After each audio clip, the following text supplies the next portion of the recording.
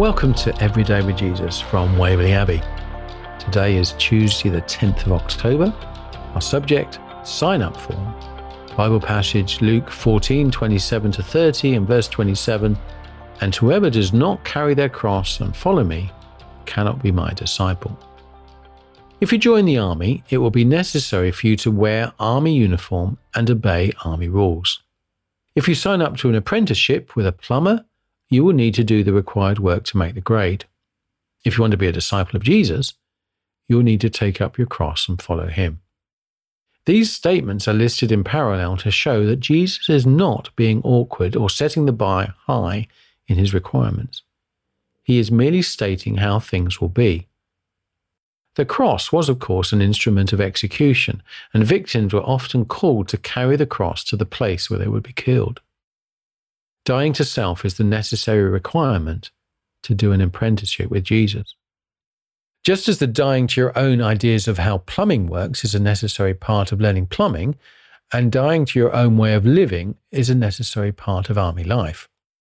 Of course, we have often been sold the idea that Jesus can be an additional extra to our lives, and so people seem to think we can be Christians without being disciples, when the derivation of the name Christian comes from the idea of little Christs.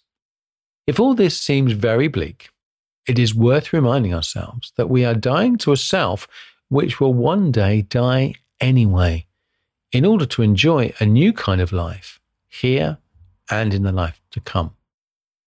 Most of us can think of bits of our life which we would rather die to, and that's a great place to start if we find this teaching tough. Jesus promises joy as we enter his new way, and the new life he offers is so wonderful, we wouldn't really want anything else. Let us pray. Lord, it is a challenge to die to self. Please give me the desire and warm my heart to your ways. Amen. Scripture to consider: 1 Kings 18:16-46, Daniel 3:16-30, Matthew 19:16-22, Revelation 2:1-7.